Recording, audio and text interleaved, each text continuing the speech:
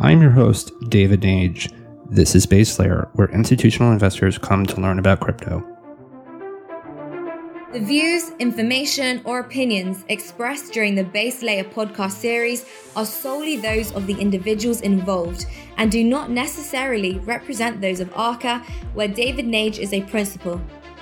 Arca is not responsible and does not verify the accuracy of any of the information contained in the podcast series available for listening. The primary purpose of this podcast series is to educate and inform.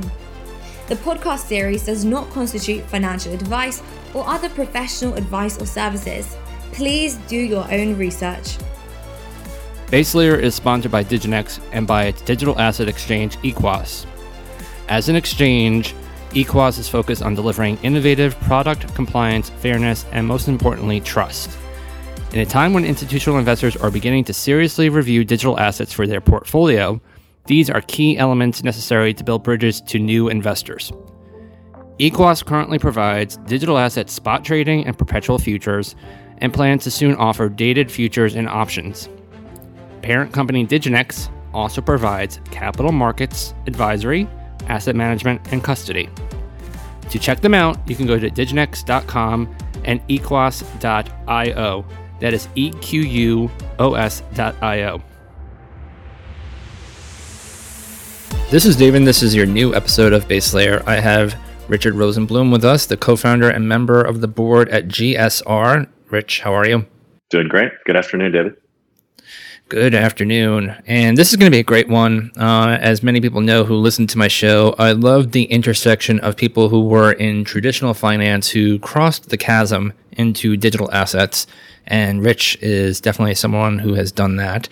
I began his career at Goldman Sachs, spent 11 years there in New York and London in commodities trading as a managing director and global head of oil derivatives. And what we're doing now at GSR is quite interesting. GSR was founded in 2013, one of the oldest established institutional market makers for digital assets. And so for people who are learning about this world from the family office world and the institutional investor, we're going to have a great conversation because Rich can talk about everything that's happening from digital assets to everything that's happening on a macro side. But what we'd like to do is that there's a specific point in time throughout your career, sometime, probably years ago, that digital assets became a thing. And you said, wow, this is something that I want to pursue. This is something that I see a lot of opportunity in. Would love to know, not necessarily when that was, like in terms of the quote unquote, when Bitcoin moment, but what about the technology? What about the assets? What about blockchains really inspired you to go out there and form GSR? That's a great question. I'd say as far as the genesis of forming GSR, I think it was more about the fact that I'd seen asset classes go from the immature state to being highly mature. And I think to me, it's a lot more exciting and you add a lot more value being a market maker in a newer product. I'd made one career switch from trading fixed income just for a couple of years in 2003, 2005, and then switched over to oil. And part of it was that there's a lot more volatility, a lot more new product creation. And that aspect of using more outside the box thinking and more of both sides of the brain instead of just sort of the mathematical elements, I thought was fascinating. So I think that thematically, having been in oil for a decade, going into a new product that seemed more about being in the future rather than oil seemed like it's going to continue to be important, but more a thing of the past, I think I found fascinating.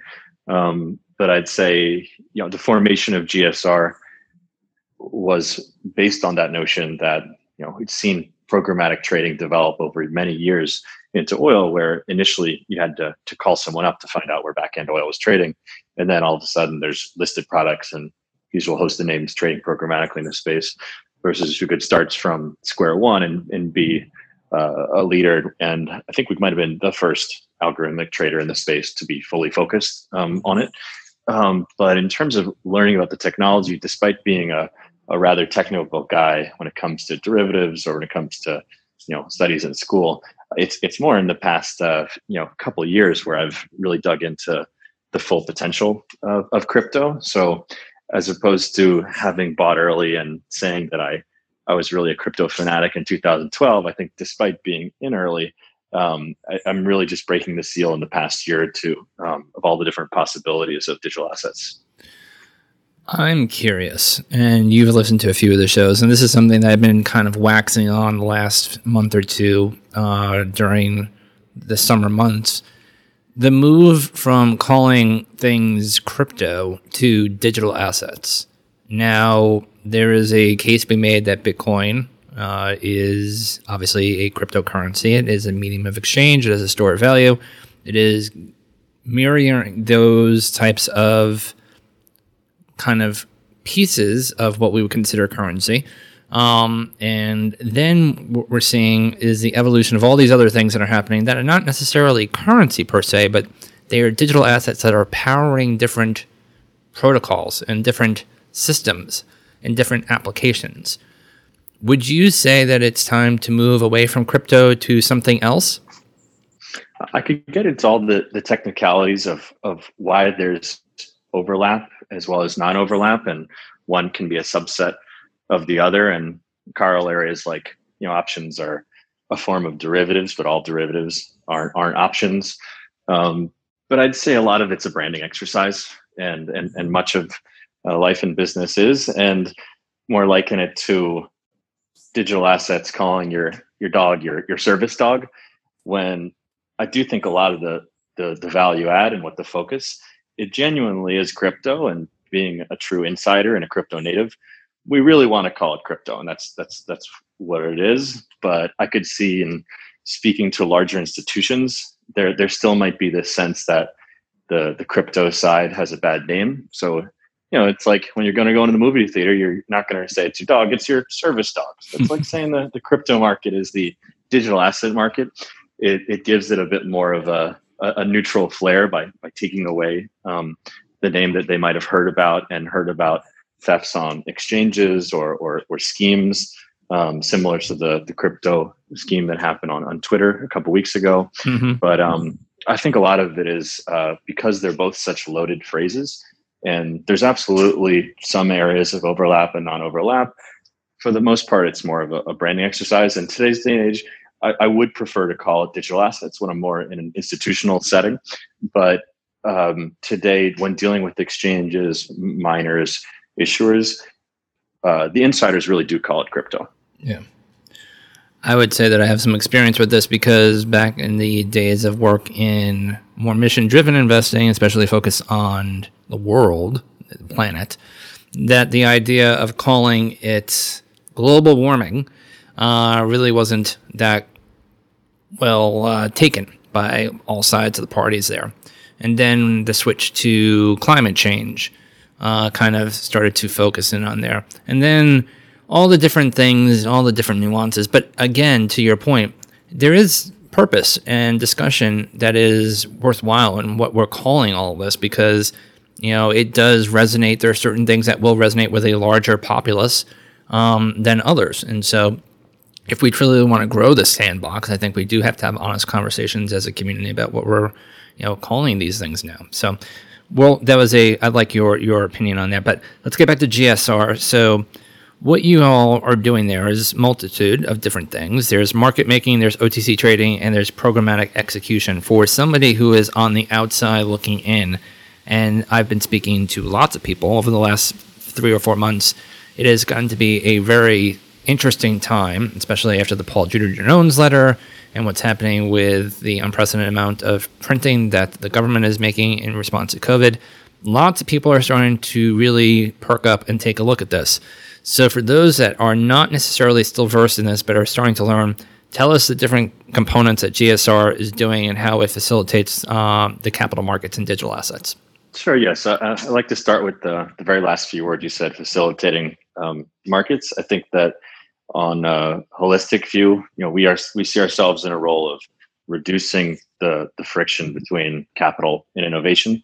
And whether we're doing something on the microstructure side in programmatic trading, or we're looking to make a strategic investment in this space, we certainly feel like our core mission is to bring capital to the true innovators in the space. And we're engineering new products to some degree, giving strategic advice to leaders in the space, but we're not creating our own protocols. And I think there's some really prolific, interesting things that are happening, and I think that's the part where we take the most pride in, that we're having a hand in really helping the space develop, and been doing it for the better part of 10 years. And getting into more specifics, because the first thing we did in the space is that contracted programmatic market making on behalf of issuers. That's still very much in our DNA. But as opposed to running software that helps keep these communities well liquid and help draw attention to their products by making sure that there's always a buyer and seller of last resort 24/7 on global exchanges, we also take an active part in helping them grow their community in other ways through bring forth partners, marketing, tax, legal, PR, and helping them draw important connections to the space. And as well as the fact that we came into the space as a programmatic player, but we noticed that other competitors came in and they were fulfilling similar roles as programmatic traders. And it makes sense because we skipped that layer of brick and mortar, and everything was interactions via exchanges. So it was a very non-human oriented business for many years, but saw that there wasn't really a derivatives market. And without investment banks in the space, there weren't any clear groups to fill this role. So we built a platform starting 2.5 years ago to be able to trade derivatives, specifically options.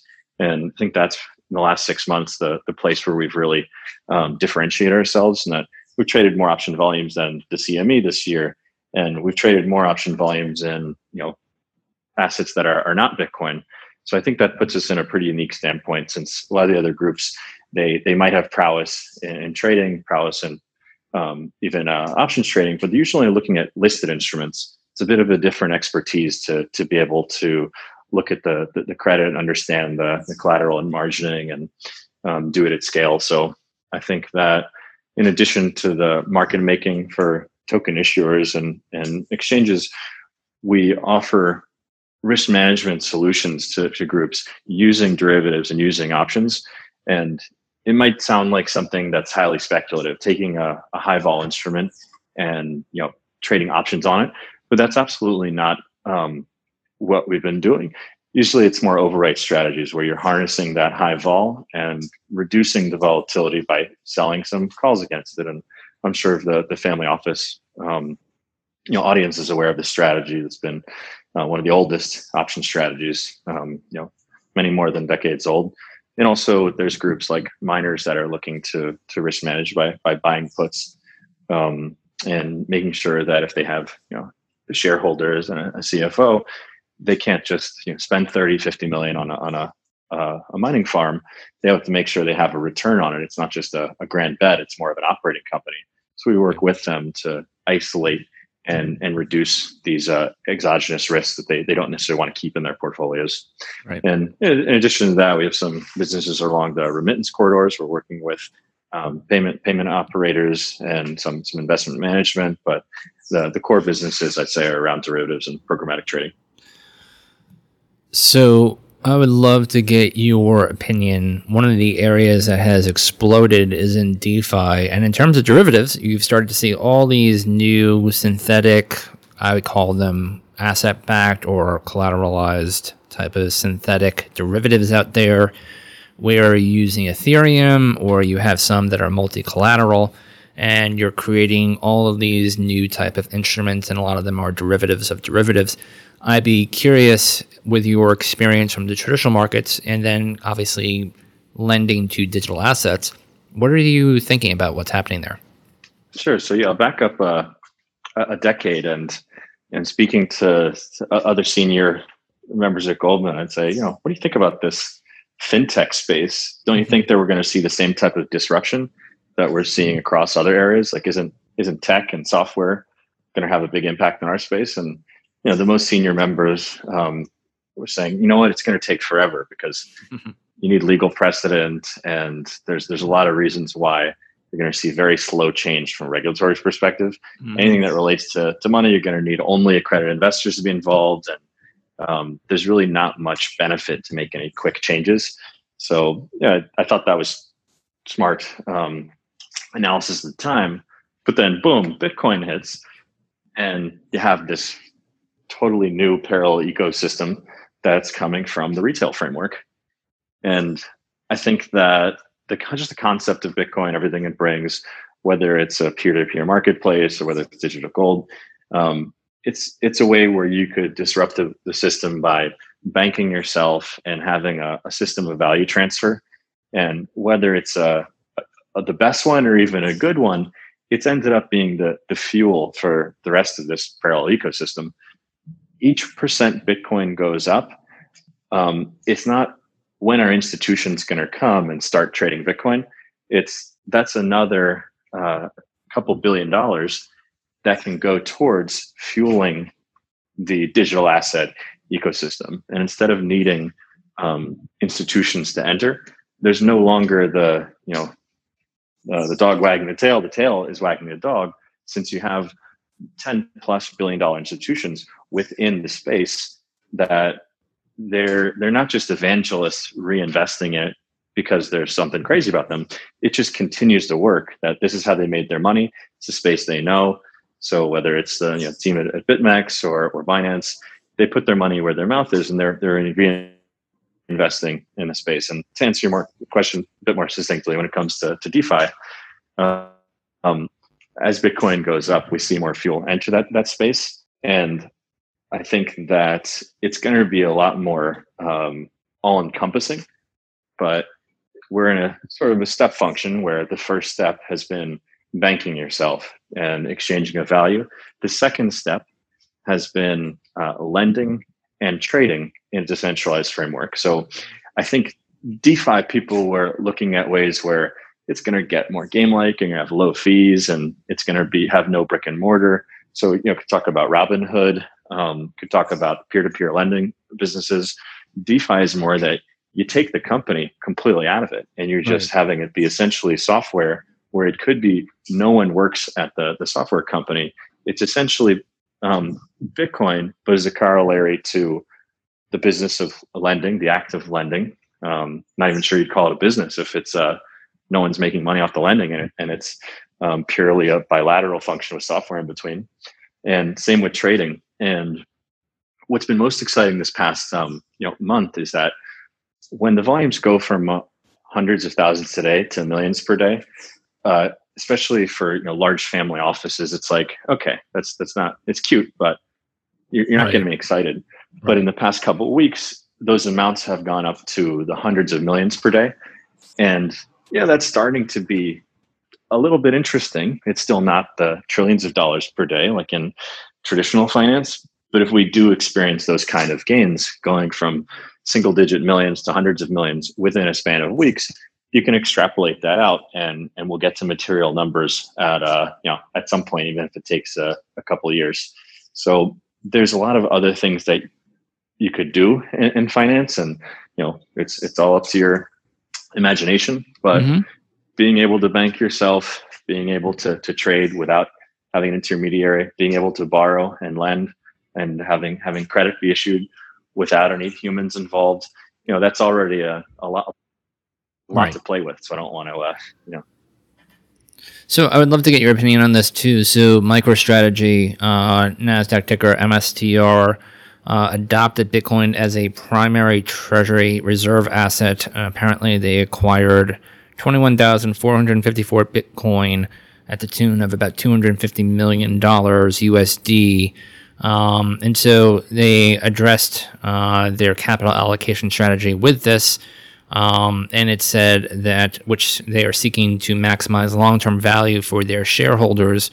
And this investment reflects their belief that Bitcoin, as the world's most widely adopted cryptocurrency, is a dependable store value and an attractive investment asset with more long-term appreciation potential than holding cash. Now, as someone who's on the other side, who is talking to investors, who is talking to other counterparties who are executing trades, and you just alluded to the volumes, do you think we're at a very special point in time right now where we're starting to see larger institutions, larger capital allocators like this starting to really tilt into Bitcoin and other digital assets? The short answer is yes, but I would say that it's a bit more of a complicated question and answer because you still have the capital asset pricing model, and there should not be an asset that completely breaks that mold where, yes, it's a store of value. You're not going to lose your principal, but it's supposed to go up 50x or more versus gold because it's digital gold, and we have a generational aspect where the older generations don't believe that Bitcoin is the next big thing, but you have the JP Morgan survey recently came out saying millennials and Generation Z believe in Bitcoin more than gold. So something's got to give, and I think that those two things can't be true. That it's a great store of value. You're not going to lose your principal, but it's severely undervalued, and it's going to go up many multiples. So I'd say that it's still a highly risky investment, and I would certainly advocate apportioning a small percentage of one's assets towards Bitcoin. But I think for a company to say that they believe it's better value than dollars, and they're going to put their entire portfolio, that's certainly a huge bet they're making. And it's a risk to not have any Bitcoin in your portfolio, but I think it's a bigger risk to put your entire portfolio into Bitcoin. So I think that it's their judgment to make as fiduciaries over the business. But I'd say unless you're a business that for some reason has liabilities in the space or is highly connected to it, probably better not to go over 10%. I think something like 5% is already pretty extreme. Mm-hmm. So that's news to me. It's pretty exciting news, and it's the kind of news I'd like to see. Right. But I'm still not the type of evangelist that would recommend someone's going levered long Bitcoin. I think it's earned its place as to have a few percent in a large portfolio. But in terms of what I'm hearing for other investors, I'm still deeply in touch with the traditional asset space. And there was a lot of speculation when we were in called the prototype phase still in 2017. There was no infrastructure in place for institutions to get involved. Now we're finally, we have a lot of infrastructure. It's just new and fresh, and it takes a couple of years for groups to have vetted it. Mm-hmm. Instead of pensions putting in 10 million here and there, this is the first time in these last 3 months where speaking to groups at the top largest 3-5 banks saying that they're having conversations at the CEO level, the CFO, CIO level of some larger ticket sizes. So, I don't think it's Simmons and Paul Tudor Jones that alone are making these moves. I think everyone is sniffing at it, but we're still in early days. I think that certainly in the early innings. Interesting. Like that insight and commentary. I'm curious, your old firm, Goldman, was on record about a week or two ago debating that the US dollar had potentially or was going to potentially lose its reserve status. And GSR produces monthly commentary on a blend of digital assets and the traditional markets. So would love to hear what you guys are thinking there as a firm, about US dollar as reserve. And also gold. Gold busted through $2,000. It's retraced back a little bit. But those that are looking at Bitcoin also have spent, and I'd say this predominantly, I think this is pretty fairly unequivocal, that anyone who's been looking at Bitcoin also looks at gold. Although if you're, obviously a Bitcoiner, you probably don't even want to think about gold. But for those family offices and other institutional investors, they have looked at gold, they've allocated to gold, and now they're looking at Bitcoin as a potential salvage, something that is outside the traditional world. And so any thoughts as a firm or what you guys are thinking about in August right now, in terms of US dollar, in terms of gold, in terms of some of the more macro thematics that are happening out there? Yeah, so that's a lot to take in. I'd say that in making investment decisions, as a family office, whether you have 30 million AUM or you have 30 billion AUM, I think that it's hard to be as on the pulse as whether it's a bank or a hedge fund that is laser focused on one product. I think that it makes sense to get into a product slowly for instance, you see a run up like 2017 at the end of the year. I'm sure some groups bought the identical top. I know a tech investor who spent 100 million and paid roughly 19,000 all in one go. And the way to not do that is it's harder to say don't buy the highs. The way to do that is to buy in pieces. So if the ethos is that this is going to be a good place to invest, buy Bitcoin over the next 2 years. Don't buy it over the next 2 weeks, because whether it's, you said MSTR, the group that made that large investment, I think that let's say they had that same view in 2017, they could still be right, but they'd spend the next 2 years eating their words. But if they spent the past 2 years acquiring gradually, this was part of a plan. I think that's usually a better way to trade, scaled in buying as well as scaled in selling. You end up paying less, you end up learning more, and you're not trading off of some gut feel, because an age-old saying is past performance is not indicative of future performance. But when it's something in tech, the higher the price goes, it's more of a proving ground that, okay, the fact that we're seeing higher volumes and higher prices means that the adoption is driving the price higher. So I want to buy into this asset now that it's been proven. When still it is an asset, and like all assets, it's higher because people are buying it, and it makes sense to be taking a measured approach, and buy over time, so that you're getting to average in at a rate that is not going to be as susceptible to one market move or one person's opinion. Got it. And so as we're wrapping up, any thoughts on the next, 3, 4, 5, 6 months? We have an election coming up as it relates to traditional markets, as it relates to digital asset markets. Anything that you guys are thinking of? Yeah, I think my main kind of advice to the audience is look behind Bitcoin and consider the ecosystem more of a force to be reckoned with than the one bellwether.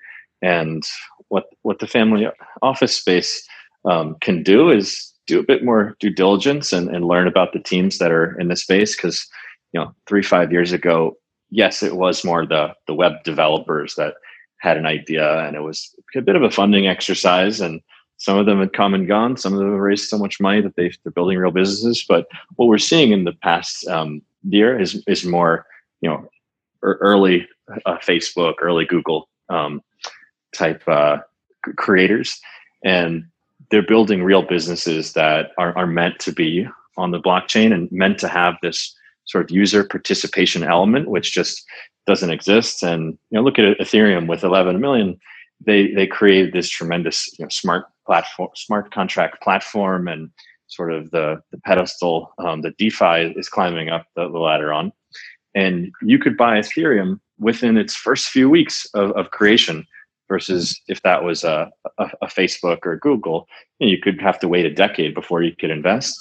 So I think that model, while it's not perfect, and it still has some proving in terms of the regulatory side, it is a very nice model that's democratizing investing today, and just making everything a lot more transparent than typical private investing.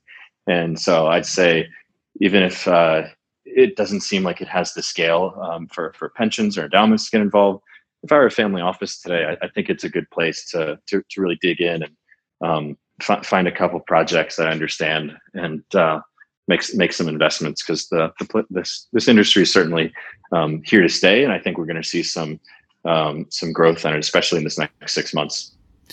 Amen to that. Well said. Rich, where can people find out more about GSR, get in touch with you guys if they're trying to get into this market and they're trying to participate? Happy to reach out direct, Rich at gsr.io. I have some information on our website, www.gsr.io. Certainly happy to engage with any enthusiasts in the market. Doesn't have to be about our services exactly. And really appreciate having me on your podcast, and look forward to keeping in touch. Sounds good. Rich Rosenblum, co-founder and member of the board at GSR. This was a great conversation about the market, about everything that you guys are seeing and doing there. We appreciate you coming on, and hopefully we can catch up again in 6 months and see how things are going, and we'll see you soon. Take care, Rich. Likewise. Thank you. Thanks for listening in to Base Layer. If you like the show and all the different guests that we've brought on, please give a like and subscribe on Apple or Spotify or wherever you do listen to the podcast. Also, if you want to have a conversation or reach out to me, you can reach me out on Twitter at David J. Nage, and let's talk there. Or also you can find me on LinkedIn, and I look forward to having great conversations with you all about digital assets.